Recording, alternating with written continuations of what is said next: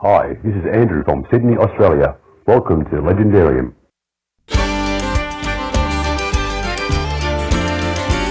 Let's make some nerds angry. I would say, let's anger some people. I mean, I'm going to anger all of you, I'm sure, and you're all going to anger me.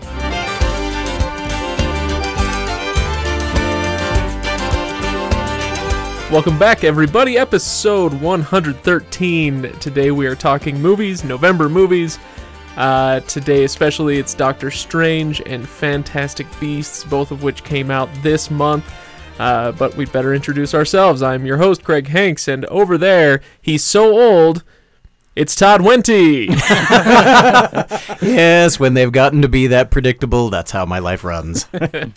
And he's been binging hard on the new Gilmore Girls on Netflix, so we're lucky we even got him here. It's Ken Johnson. Hey, I can't believe Rory did that one thing and Lorelai said that. Fast. And his life is a non-stop party, but it's one of those parties where no one will eat the weird hors d'oeuvres. It's Ryan Bruckman. And everyone's the designated driver. No, that's true. So, there are a few movies that came out this month. Doctor Strange and Fantastic Beasts are the two that I think we all saw, yes? That's correct. Yes. And we probably saw some other ones between the four of us, but maybe we'll get there, maybe we won't. But I think we'll have plenty to talk about with those two. Let's do Doctor Strange first. What do you say? Sounds great. Okay, Yeah. Doctor Strange. I've got a little recap just to let everybody know. This will be a very spoilery episode, so if you haven't seen these movies and you care, then maybe go watch them first. Otherwise, if you do not care... I don't imagine many people who care about spoilers not having seen these films already. Right. By that's this point in true. time, I don't think so. Well, before my recap, I'll just remind everybody, patreon.com/legendarium is where you can go to support the podcast. We are constantly looking for new donors so that we can make our podcast a little better, and also it'll help us distribute it, get it out to more people, which is kind of the goal. Because, I mean, we're awesome, and I feel like we just need to share our gift with the less awesome world out there. Well, we're already in the Swedish prison system. We'd like to get into their other corrective facilities as well. There you go. And the ones over in Norway, I hear they're looking for something. All right, so anyway, let's get on with the thing. All right, Doctor Strange. Doctor Strange is a fancy pants neurosurgeon with a fancy pants car and a closet full of fancy pants. His life is derailed when he accidentally drives his car off a decidedly unfancy cliff, and his hands are marred beyond all usefulness. Seeking healing, and after all medical avenues have failed, the good doctor packs up and heads to Nepal for some training with the Ancient One, who can teach him how to channel mystical powers from the multiverse, heal his hands, and also stop an interdimensional god from turning Earth into a Roald Dahl-themed 80s discotheque, which he does after a shockingly short amount of training. End of movie. That's my recap. Well, you don't have anything negative to say about this film, do No, you? it's that's the thing. I get real snarky when I write these, and I mean, I'm honest. There were some problems with the movie, and I'm sure we'll get there. I really liked it. I had a good time. Glad they made it and all that. But yeah, I mean, they're definitely. You can't tell me you went to that movie and thought, oh, that was perfect. There's nothing to snark on. Unless you're Ryan. I didn't say there's nothing to snark on. I just said it. I think it's arguably one of the best that Marvel has done since the MCU's been out. Really? The difference, in my opinion, between snark-worthy and snark-able is how seriously the movie took itself and whether or not it made a strong connection with the source material. And in this particular case, yeah, it's snarkable, but I don't think it was snark-worthy. I liked the film. I liked it. I really enjoyed it, which I didn't expect to, because I didn't know much about Doctor Strange. I read comic books. I knew who Doctor Strange was, but his entire power set is nebulous, and it's hard to define that, especially on screen when you've only got a couple of hours. I thought they did a pretty good job of it, honestly, and they made a lot of it really funny. They brought funny parts in where funny parts weren't supposed to be. Weren't supposed to be. Well, but yes, weren't supposed to be. there were that, but they made funny moments out of things that weren't necessarily funny moments. Like the Resolution, for example, where he goes to the quantum realm and catches Dormammu in the time loop. Funny. That was funny. That was good. That was a great stroke. Yeah, I thought the whole Wi-Fi password thing, that joke was really forced and unnecessary. You know, there were a couple of those through the movie. Yeah, where it was I just got a like, kick out of it. I thought they were funny. I wish it wouldn't have been put in a trailer. That's I- what yes, I was was it saying. in the yes. trailer? It was. Yeah, it was. It was funny in the trailer, so that in the movie it was like, That was a choice that I think was poorly timed on the advertising and marketing group. They should have left that one out. It really, what it says to me is they were going, I want everyone to know that this is going to be a funny movie too, and not just Inception. yeah. Again. So, yeah, I think that But was. it wasn't just because the city kind of folded in weird ways doesn't make this Inception. It had almost nothing to do with Inception except for one visual aspect. Right. I don't think anyone will argue that, but because that visual aspect is so strong, that's where the comparison is going to sit. But it's an unworthy and uncharitable comparison. Totally agreed. Yeah. Totally agreed. It's one for people who didn't watch the movie. They saw bits and pieces of the movie and walked away from it before they gave it a chance to find out about it. I would say. What? I would say that if somebody's going to say these two movies were very similar, it's because they weren't paying They attention. didn't. Okay, Yeah. I got you. And probably weren't paying attention to either one of them. Ryan, what did you like about it? Why would you say this is one of the best Marvel has done? For the first thing I'm going to say is that I did not find a weak link in the cast. That's true. I'd agree with that. That's something that every one of them has had someone, for the most part, that's kind of been like, it's been fairly forgettable or just generally not stellar. There haven't been any really like absolutely terrible performances that I can recall. But so the first thing is your cast was, all their performances were solid. The script writing, other than, depending on your personal preference, a few forced moments there, I actually felt that everything was fairly clear and cohesive. I didn't feel like the story got too nebulous. I know Ken kind of talks about his powers being nebulous or whatever, but you're dealing literally with what nebulous would mean in terms of Exactly. this I mean, it is mystical realm. Yeah, it is by definition, very nebulous. So. Yeah. So, and the balance that they strike in the story, I should say that this is one of the best balanced films that they have done in terms of keeping a high level of what's the word I'm looking for here? Not risk, but when there's a lot at stake. Yeah, A lot of stakes. the stakes are high in the story, and Narrative tension. that'll work. Sure. Wow. They maintain a good balance between the humor, between character development, because one of the things is at the beginning, Benedict Cumberbatch as Doctor Strange is just an insufferable, terrible, egotistical person. Yeah. Yeah. Can you say And- that word? Can I say that word? What? Sure. You did. Oh, I we've said worse. Prick? So Sure. Just that's yeah. we. I mean, my nieces listen to this, but whatever. Oh, thanks. I feel so much worse now. He is, but that's the way he was. I mean, yeah, that's- and it fits. It So fits he when actually you has an are- arc, which is nice. Yes. Yeah, and when you get to the end, it's not that necessarily that all of a sudden he's this pious, great whatever. He still has that in him, and I appreciate they didn't totally get that, cut that out of his character. But there's a realization to his decision, and everything's focused around his hands. Yeah. From the beginning to the end is this realization that there's something bigger than what he is and was, and that realization changes him enough that I appreciate that. And in many of the Marvel films, even your main characters' story arcs are not always don't even go that far. I would say that probably the best example of good character arcs outside of this one is Iron Man. Iron Man. Yeah. Iron Man, thank you. I said it exactly that way afterwards. Iron Man. Tony Stark's character development throughout his series. Nicely done, Craig. Nicely done. Um, That was a bit of Inception on your part, wasn't it? Thor, for example, Thor to me doesn't.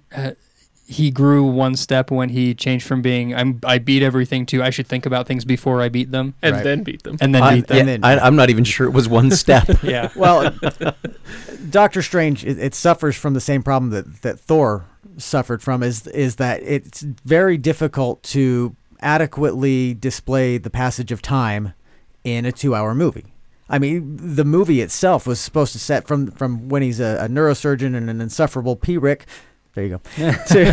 to the point Yeah, where that's he's worse. Yeah. I know.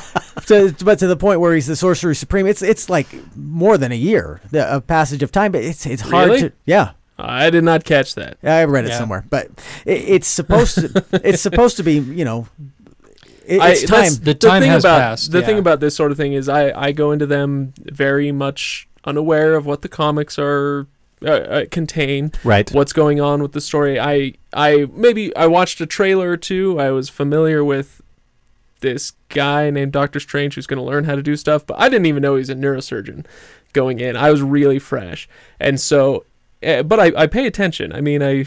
I'd like to think I'm reasonably intelligent, at least enough to catch when somebody says time passed, but I didn't catch Right. any of that stuff. And Yeah. It's Well, if I remember right, the moment that occurs in there is his appearance to his waitress, nurse, his waitress, Yeah. to his nurse who Rachel Rachel McAdams. McAdams, who's the character name escapes me at the moment, but me she too. makes some comment about, or You've they been make some, gone for a year or something like that. she makes some comment about that, okay. and showing up. So it's something that isn't really, they don't do a subtitle at the bottom saying 1 year later. I think Yeah. my problem with the passage of time in this movie is that I kind of understood that he had been there for a while. He's doing the training thing in the courtyard, and he can't get his ring to work. He's not making the little magic circle-y thing. And then she does the bit where she strands him on the mountain, says, "You want to survive? Learn." Right. Mhm. And he does, and he gets back. But that's like the beginning of him kind of not mastering his abilities, just barely learning to control the most basic thing. Mhm. And then it was like that day, the world exploded. And between when he got back from the mountainside and when he was chilling with Dormammu, it was like he was the master supreme of all these magical powers. It was a little weird. Right. I think you may have. There's one sequence that to me showcases why he's able to master so quickly. Let's see if you picked up the same way that I did. It's when he's able to astral project. You see that he's reading books even while his body is sleeping. That's Sure. the His astral spot. projection's there, Yeah. showcasing that he has never stopped learning, and he's got the he's got the. I don't know if he has photographic memory or not, but I think he said something like I that. do. That But I he's have gone one. through all of these books and learned so much to the point where he's able to read the spells in the book that the ancient one kind of keeps for herself. Mhm. Like I didn't have a problem with his mastery because his genius already his pre-existing condition of being a genius, and the fact that he dedicated so much time to study, and he even makes a comment about that. I have to. How did I become a great neurosurgeon? Or the ancient one says something about how did you become a great neurosurgeon? He's like, Years of study Years and of study and practice. practice. And so It's Yeah. the practice that I'm missing. I understood that he studied a lot, but I just didn't see him using his abilities enough. Right. Yeah. There was no training montage. And it's, Yeah. I was going to say, and that without a training montage or a big, time passes, And clip, it's hard to adequately, And Put that forth. I'm with Ryan. I saw when I saw him doing the astral projection, reading while he's sleeping moment, and when he was grabbing the different books from behind Wong, Which was a nice Easter egg. That was really Yeah. fun. It was a fun moment, but it was really the showcase of the fact that all of this is intellectual and confidence based, and once he understood the material and developed the confidence to use it, then it comes naturally to him because of who he was, how he approaches the process. Mm-hmm. So I bought it. That was my.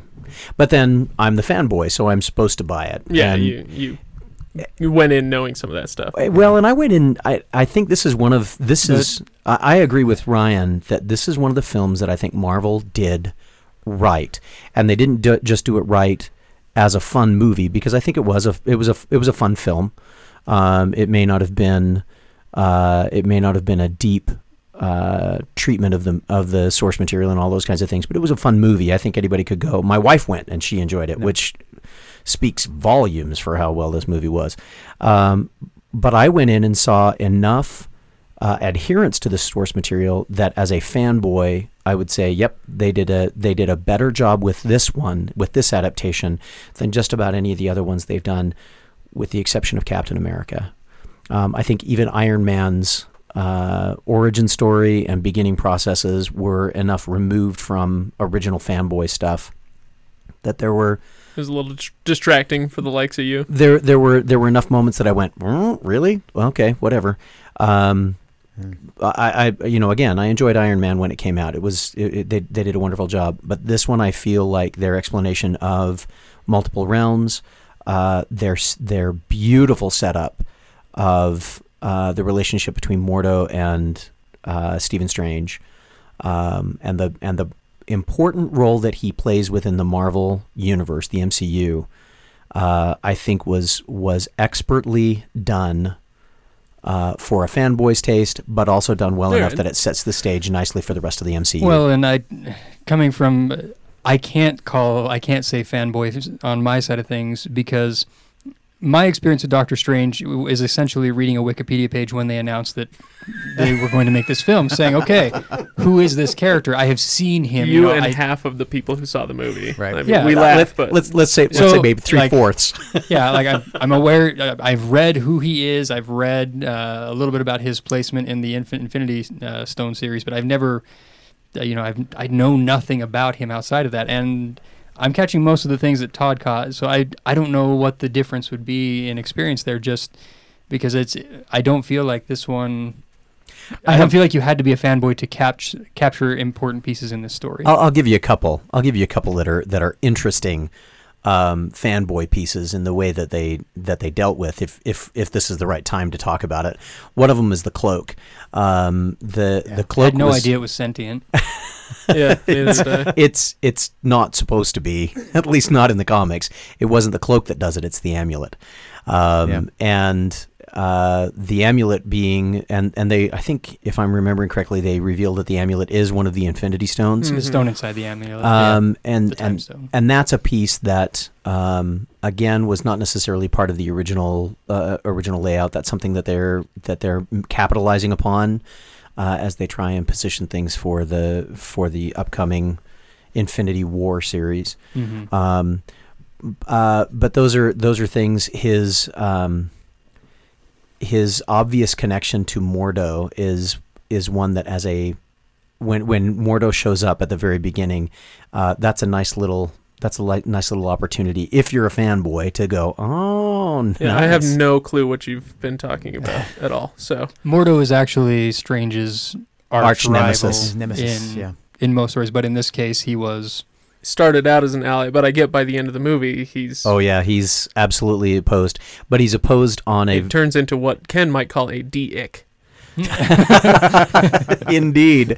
And his line at the end of "too many sorcerers" sets it up nicely for conflict between Strange and Mordo, but it's not necessarily the conflict that exists in the comic world. That's the one that I would say is a major departure from what typically is going on in the fanboy side of things versus the Marvel comic universe. So speaking of the Marvel Cinematic Universe, which we've talked about, we mentioned a few films. I know we all have our rankings of the 14 MCU movies, but so I want you guys to pull those out. But before we get there, let's finish up talking about this movie. And I just have a couple more points that I wanted to bring up, stuff that I actually really liked about the movie. First of all, I loved the kind of philosophical core at the heart of the movie, which was, you may know a lot, but you don't know anything. Yeah. And you need to be humble and teachable. You need to be willing to learn. And if you are, then the mysteries of the universe can be opened up to you. I feel like there's something there for all of us. It was a nice level 3 moment. Not very many movies go to level 3, and this one had a moment. And it was it was like I say, it was the core, because that's the whole point of his character is learning that humility.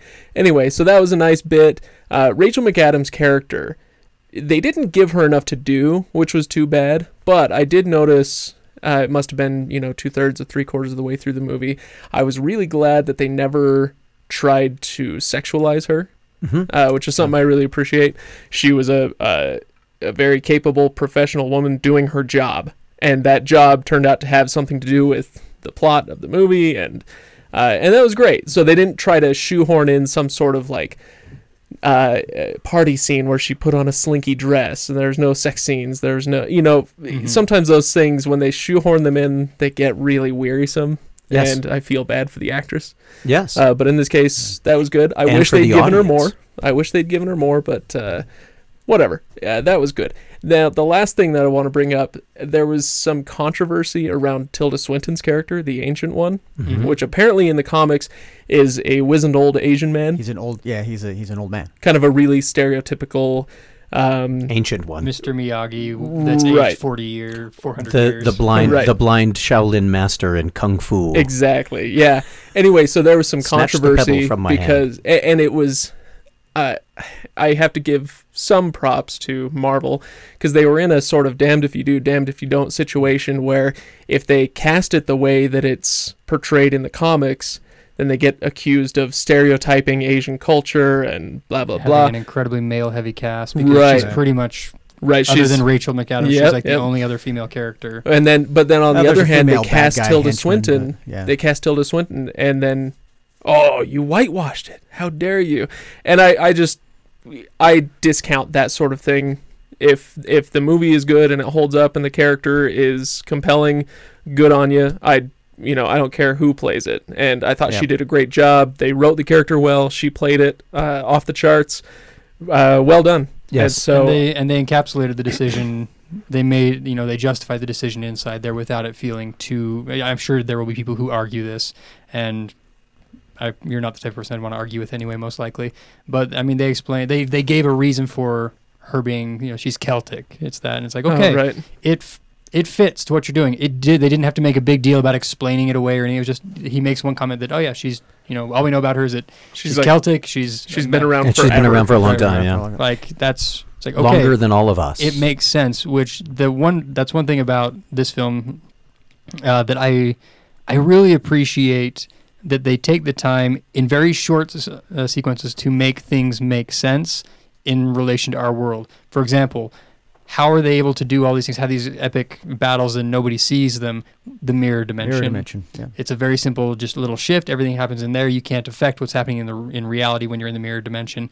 Like, I appreciated the fact that was there, because I'm sitting here going, while New York has seen plenty of aliens and stuff that they were dealing with, This would be a bit much. we're starting to get to the point where it's ridiculous. So Yeah. I appreciated it. I appreciate little details like that that made this work for me so well. Speaking of the building bendy stuff, the Inception stuff that we mentioned, I gotta say, this is one of my criticisms of the movie. I wish they hadn't opened it with that.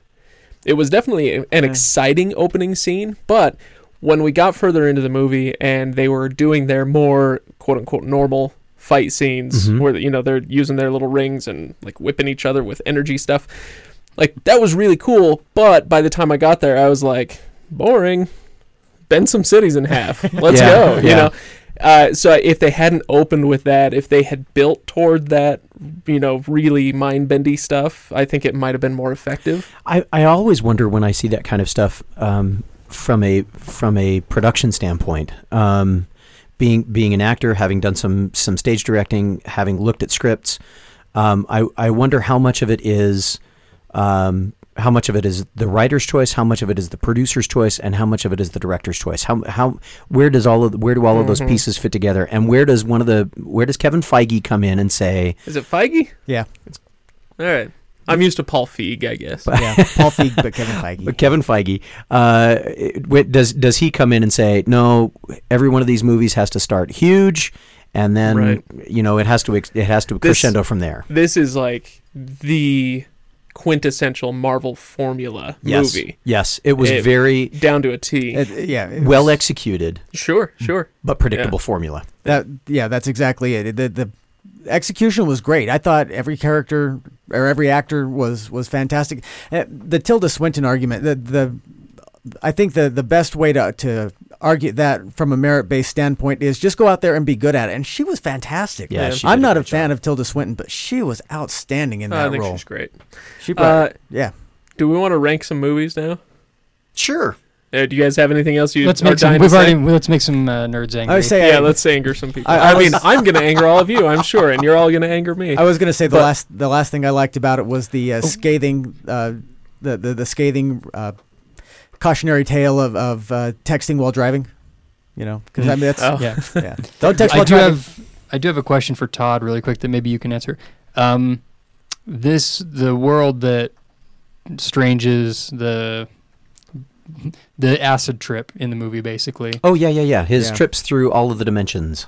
So we have seen something like that before in Ant-Man. Yes. Are we dealing with the same concept here, or is it a variation? Is it a different piece? So What do they call it in They call it the They quantum called it the realm. quantum in both realm. Quantum realm. Oh, yeah. And I swear they said that phrase in this one, but I couldn't remember. And I remember him going through it going, is this the Ant-Man stuff? Am I connecting these now? Because this is like phase, what is this, 3? Phase three. Yeah. Yeah. Phase 3? Is So- this where phase 3 is leading us into the quantum realm, adding that piece? So in the Marvel Comics universe, the idea of the multiverse is pretty sweeping, and you can have several points of entry into other dimensions, and not all dimensions are equally accessible depending on the character. Doctor Strange is one of the few characters that can access all of the different dimensions that are portrayed and demonstrated.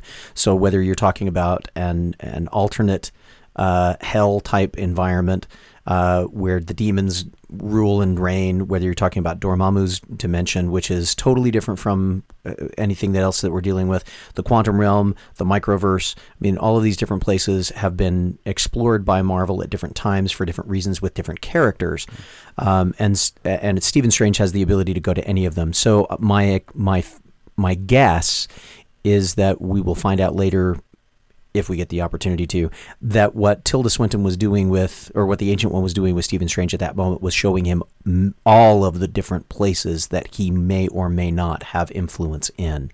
And so that's part of why when he comes back, his mind is blown. He's so exhausted because, do you remember in the movie Contact, she... Yeah, I've banished that one. Yeah. Oh, really? Yeah. The same kind of idea of multiple places going very, very quickly, changing your perception of time. I think they borrowed that idea for that particular piece of the film, and I think that's what we're going to find if we explore that. If Marvel chooses to explore that in the future, and I anticipate that they'll explore at least part of that in conjunction with the Infinity War. So, All right. does that answer your question, Ryan? Enough. All right. Film rankings. There are 14 Marvel Cinematic Universe movies that started with, I want to say, The Incredible Hulk. Iron Man, and then the Iron Incredible Man. Hulk. Well, was that before Hulk? So Okay. there was one Hulk before, but that doesn't. Right. That They one- discounted that We one. don't count that one. No, Right. they don't Ever. count that one. So Like I anyway, said. Nobody counts that one. The Edward Norton one does count, though. Yes. Let's very quickly. I don't want to take too much time to boo and hiss and cheer and everything, but everybody rank yours, and then maybe we'll talk about our top 3 and bottom 3. But Ken, go through your 14 real quick. All right, from 14 to 1. Thor: The Dark World, Incredible Hulk, Thor, Iron Man 3, Iron Man 2, Doctor Strange, Ant-Man, Iron Man, Captain America Civil War, Avengers: Age of Ultron, Guardians of the Galaxy, Captain America: Winter Soldier, and number 1, Avengers. The first Okay. Avengers. All right. Really? Yep. Todd. So I did mine different. I did mine Oscar style because I just couldn't bring myself to Oh say. my gosh! I'm sorry. to do what we asked you to do. You know me by now. You know I'm always going to find a different way to do things. I am the James Kirk of our group. Dick. Thank you. I appreciate that. I'll wear that with pride. For me, my most fun was Iron Man. My most thoughtful was a tie between Winter Soldier and Civil War. My most enjoyable was Ant-Man, and my most satisfying has been Avengers. Okay, what's the crappy one? Thor: The Dark World. Okay, what's another crappy one? Thor: The Dark World. Oh my gosh, Ryan, go. All right, from top to bottom, I will say the starting So best first. best Okay. to worst. Winter Soldier, Nice. Guardians, Avengers, Doctor Strange, Iron Man, Cap 1, Civil War, Ant-Man, Iron Man 3, Thor, Age of Ultron, Iron Man 2, Dark World, and Incredible Hulk. Nice. You're okay. crazy. I'm kidding. I'd agree with the Incredible Hulk. He's toward the bottom. We can pretty much all Incredible Hulk and Dark World are And the Thor: two The Dark World worst are the two. Yeah, they're the two Marvel anchors. films. Oh, Okay, Craig. yeah. Okay, so again, starting from best to worst: Guardians of the Galaxy, Iron Man, Winter Soldier, Avengers, Age of Ultron, Doctor Strange, Ant-Man, Thor, Captain America 1, Iron Man 3, Captain America Civil War, Thor 2, Incredible Hulk, Iron Man 2. Wow. Captain America Civil War, you really put that far down? Yeah, I hated that movie. Really? And with all of these, including Iron Man 2 and Incredible Hulk and all that, there are things about it that I'm happy to say, oh yeah, that was well done. I enjoyed that thing about it. Yeah. But yeah, I hated that movie. Huh. Yeah, Interesting. It was bad. Okay. Very, very, yeah, well, whatever. Anyway, I won't get too far into that because I don't want to make Ryan bleed on my table. No, I get it. Some of us just have bad judgment. It happens. Yeah, I know. I heard your list. So, It's fun to watch you two go back to your junior high days. no, again, I remember our discussion about Civil War. You can go back and listen to our podcast where we discussed the Civil War and its merits and issues. And I think your biggest issue was that there were no stakes in that film. And you said that there was nothing. Mistakes. Yeah. It was one of the biggest issues is that That you knew wasn't- everyone was going to be okay in the end. You know, they're all pulling their punches and so like there wasn't really that. No, I get that. I get it. I still think the emotional connection in that film is worth ranking it higher than that. I think so. The too. final scene when Tony Stark and Steve Rogers are kind of facing off in that Russian wintry tundra facility. Yep. Mhm. That was a great payoff with no setup. It was a great scene. It was supremely well acted. It was well written. I just hated how they got there. And the stupid red herrings and the stupid pulling the punches and all that. So, like I said, there are things about all these movies that I like. But I just felt like that particular movie was not very well executed. Anyway, but like you said, Ryan, we've already talked about Civil War. I think we can leave that behind. Absolutely. Anyway, so We had across the board, I think all of us had in our top, at least in the top 5, or at least I think most of us were top 3, was like Guardians and Winter Soldier. yeah. As really highlights of the Marvel of the MCU, and I think that just speaks really highly to the stories that they're telling in that, which is really surprising for Guardians. Agreed. Yeah, Yes. it's simultaneously. I felt like it was simultaneously really predictable and paint by numbers, but done just differently enough. It's like the colors that you're painting by numbers with were so different and interesting that it made it okay. And obviously it was well acted and well written, but yeah, something about it. I don't know. The design even was fantastic. I'm curious to see what Guardians 2 is going to deliver. I felt the same with Avengers. Avengers was fun. It was a satisfying romp.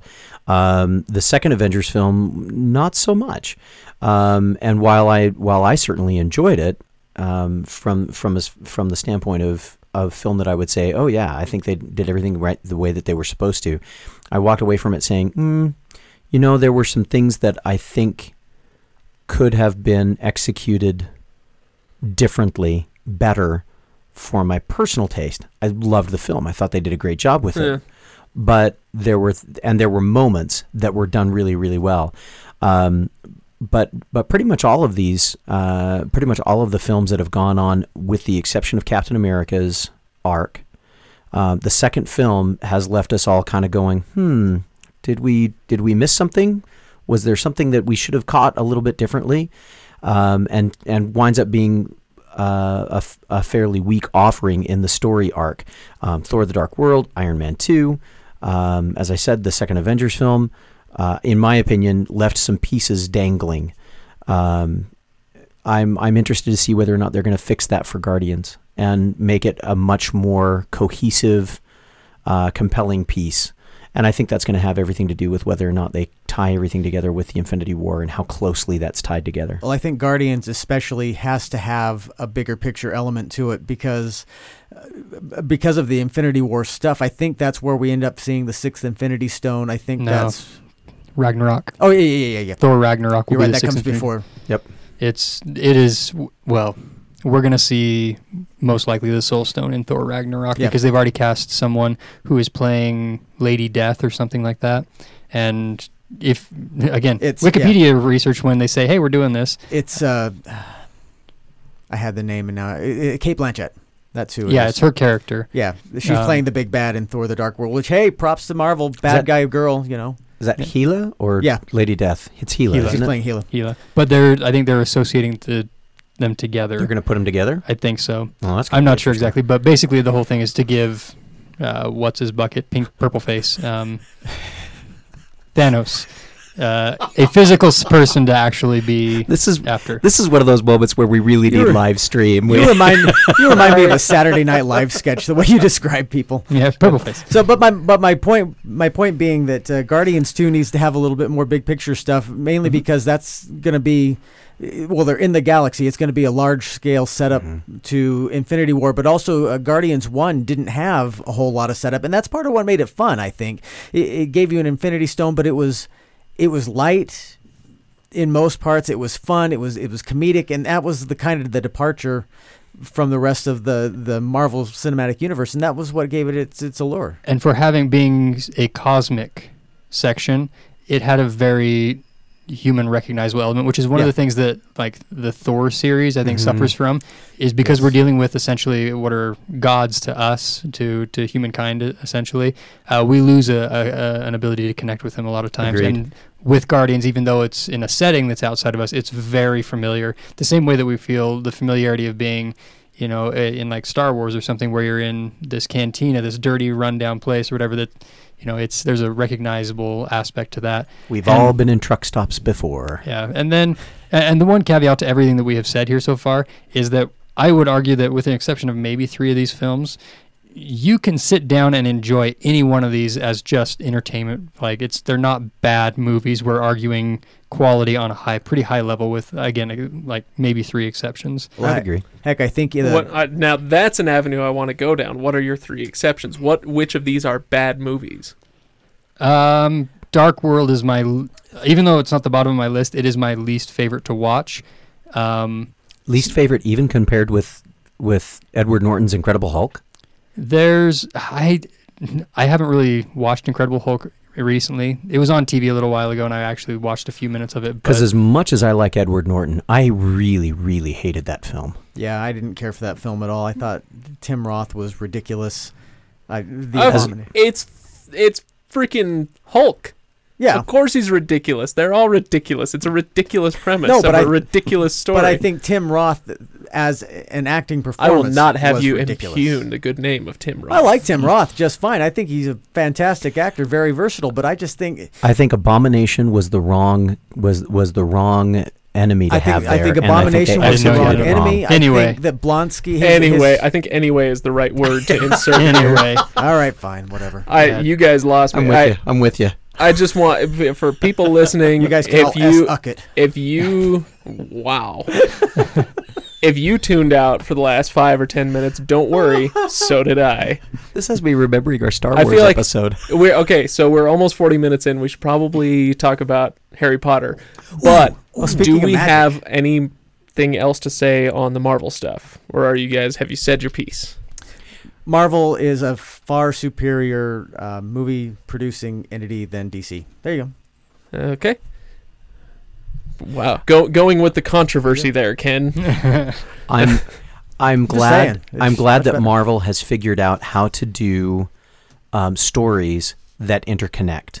For those that have been also watching Agents of S.H.I.E.L.D., you'll recognize that there are lots of tie-ins between the television series, the movies, and the comic books, and they're doing a wonderful job of connecting them all, which I think is part of what is adding to their real flair in the world of producing.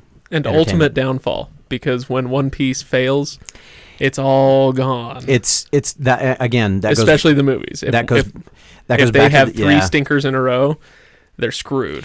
It goes back to the idea of I really hope that Guardians of the Galaxy 2 breaks the mold that they've had of being a real snoozer. Right.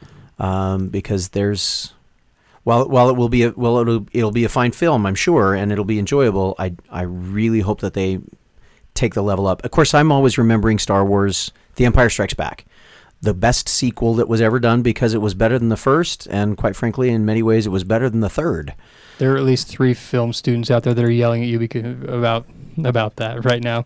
At least 3. At least 3. At least 3. Good. Welcome to their world. Like, have you seen Godfather? That's what I was going to say. Godfather 2 was better than Godfather. Toy Story 2 was better than Toy Story. All right. Yeah, okay. But I didn't say it was the only example, but I said it wasn't an example. Yeah. Anyway, sorry. Go ahead. Harry Potter, shall we? Yeah, Wow. yeah. Do you have Okay. a summary for that I one? do. It's just as short as the other one. Don't worry. All right, here we go. Wizard Newt Scamander, our supremely unconcerned protagonist, arrives in New York with a case full of magical creatures. Some of them are familiar from the Harry Potter series, others are new to us, but several of them escape. Newt's task to round up the rascals. And to do so, Newt must dodge No-Maj's horrors and something that's killed a couple people, but which goes very poorly explained through most of the, and I'm being very generous here, story. The movie...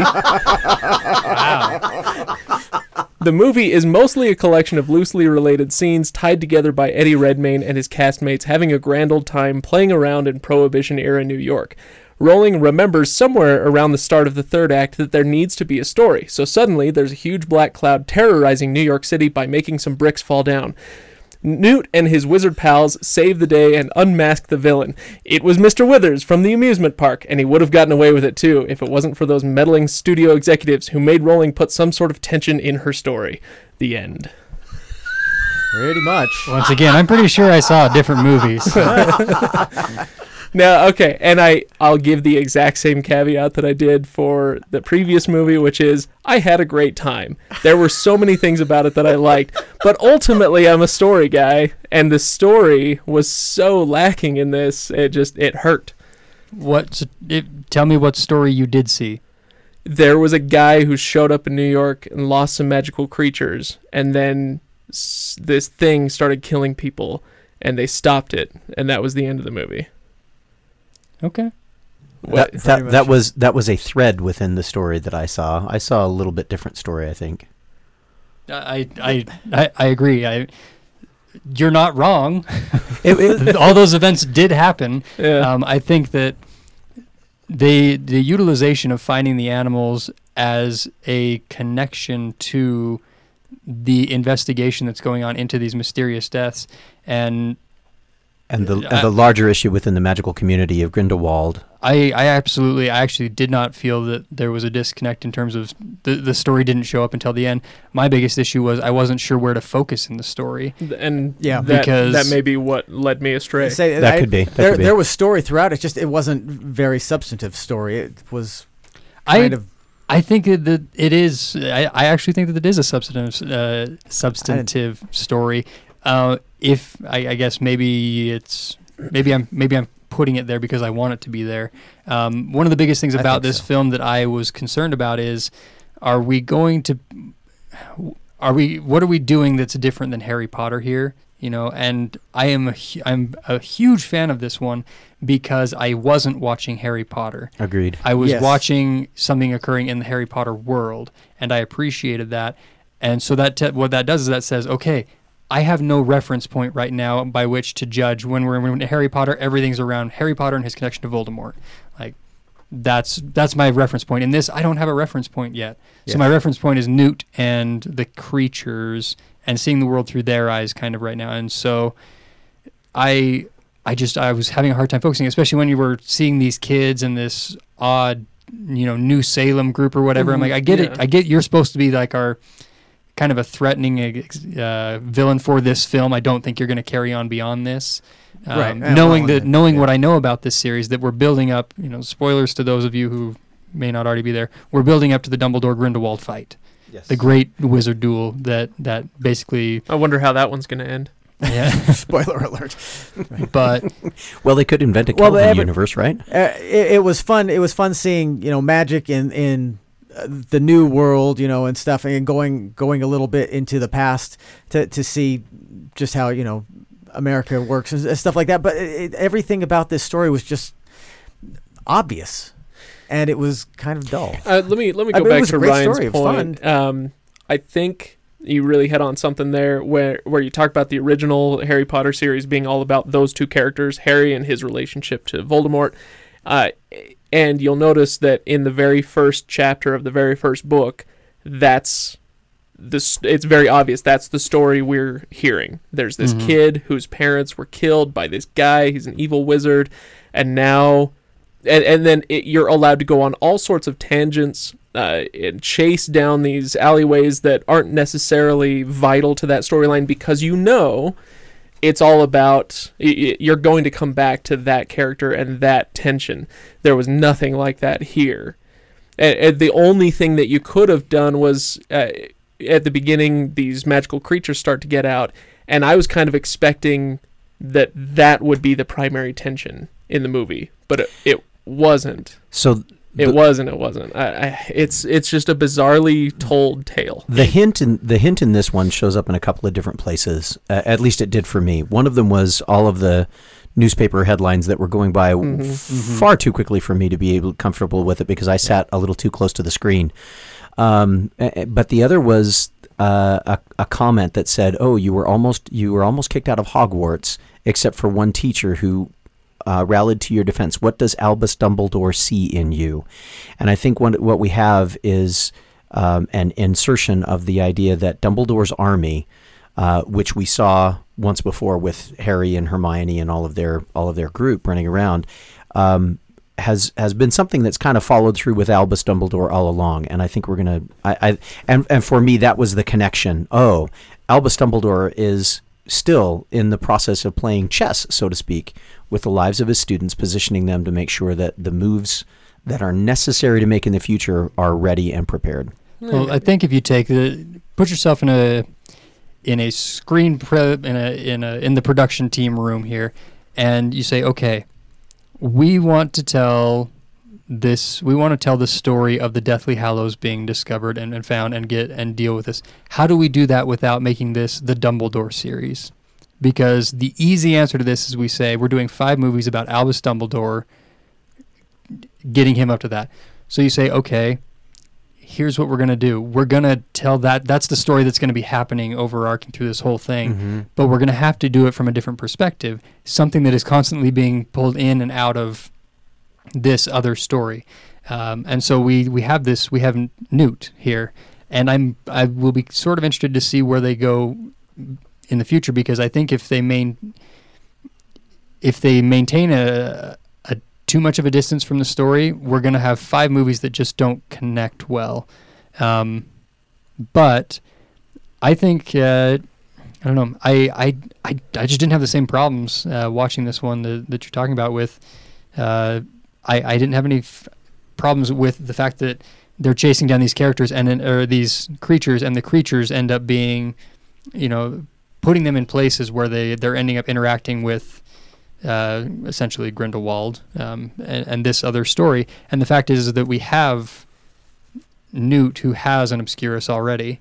If you want to talk about any points that were kind of convenient, it's the fact that he has an Obscurus, and that just happens to be what's dealing with this. And I think they're setting that up to be the issue with Dumbledore's sister, that she has an Obscurus as well. That's every J.K. Rowling story. I mean, every Harry Potter book had one of those. Oh, well, that's convenient that just happens to be there this year. I don't mind convenience. I don't necessarily mind it either. It's just not surprising. I think one of the things that's interesting about this is that, and maybe it's because we're all coming to it from a position where J.K. Rowling had that incredibly full Harry Potter series, and now we're getting stories that we've never experienced before except through the movies. And so I have the feeling that this is one of those places where I would like to have seen the director's cut, because I'm wondering if there are bits and pieces that did not make it to the final theatrical production. You can go find out. That would have helped. Go to Barnes & Noble or Amazon. You can buy the original screenplay. Yeah. So, yeah. Why not? Yeah, I ultimately I just think she's a better author than she is a screenwriter. I'd buy that in a heartbeat. I would buy that. But like I said, there were a lot of things I liked about this movie. Maybe we talk about some of the things that were great. I'll tell you, my favorite thing about this movie is Eddie Redmayne. That's funny because I thought he was charming, but if I have to listen to Eddie Redmayne mumble through 4 more movies, I'm going to drive myself crazy. I loved it. I liked him fine. He wasn't my favorite. My favorite was the kind of sexy Legilimen's sister. She was hilarious. My favorite was funny. She ate that movie up, man. My favorite was, what's his name, the Muggle nomad. Oh my was gosh! funny. And then they they obliviated the best character of the end. He's coming back. He's coming back. Oh, well, he's got to. I mean, she shows up at the end. That's a charming little love story. I like those two. I liked Eddie Redmayne because I like the way that he plays shy and awkward. A lot of I think that's a skill that for actors is challenging. Actors typically learn how to be confident. They learn how to be strong. They learn how to be disciplined. They learn how to be decisive.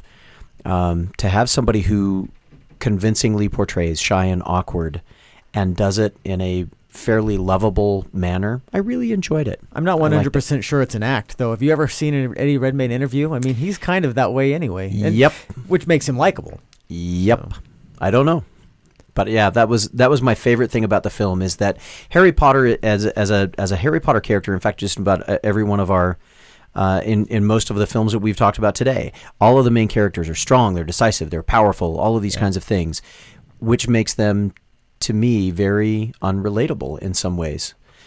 Eddie Redmayne, shy, awkward, unsure, studious.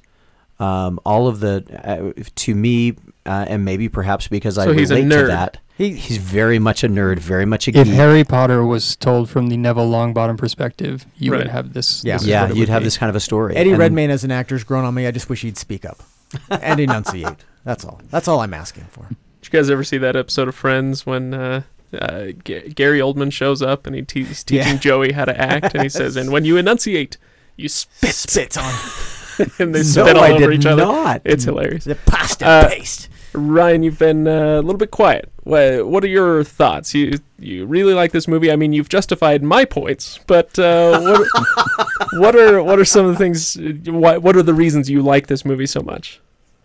Well, I already enumerated one is that I feel like we're getting a new story in Sure. an existing world. That is a huge piece for me and a major challenge for a studio to do, because it is much easier to just milk the cash cow Sure. with similar pieces than to create something new. And that's why I appreciate this and Marvel and some of the other people who are able to do this.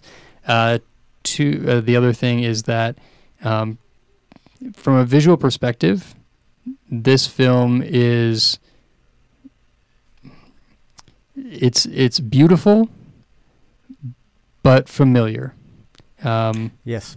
You didn't. I didn't feel like when I was watching it that I just felt like I was coming back in. I felt I was coming back to a different portion of a different time of the Harry Potter world, and visually they kept that, and that matters to me when you're trying to maintain some consistency, because they could have just as easily said, America, it's totally different, and use some a totally different palette, totally different setups. And the fact is, I'm also very pleased with the fact that America was different. That they did American society different. I don't necessarily know that they got it square on, but Yeah.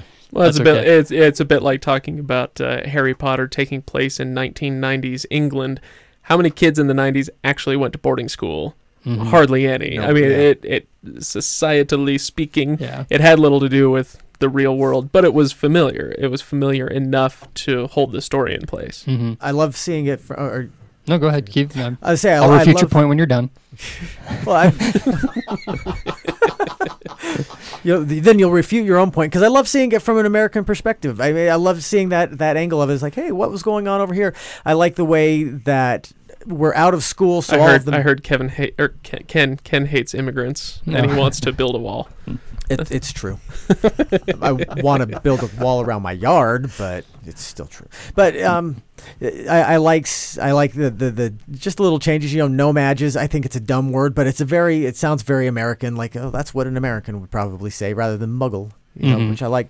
Muggle. I like the fact that we're out of school, so all of the magic just kind of comes naturally to these wizards who have been wizards for a long time.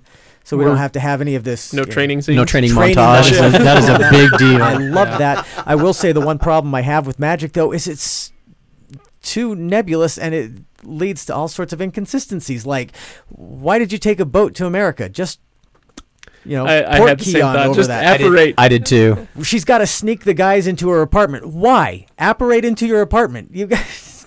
why are we going through this? You know? Yeah, one thing that generally the Harry Potter world lacks is firm lines on the edges of their magic. Yeah.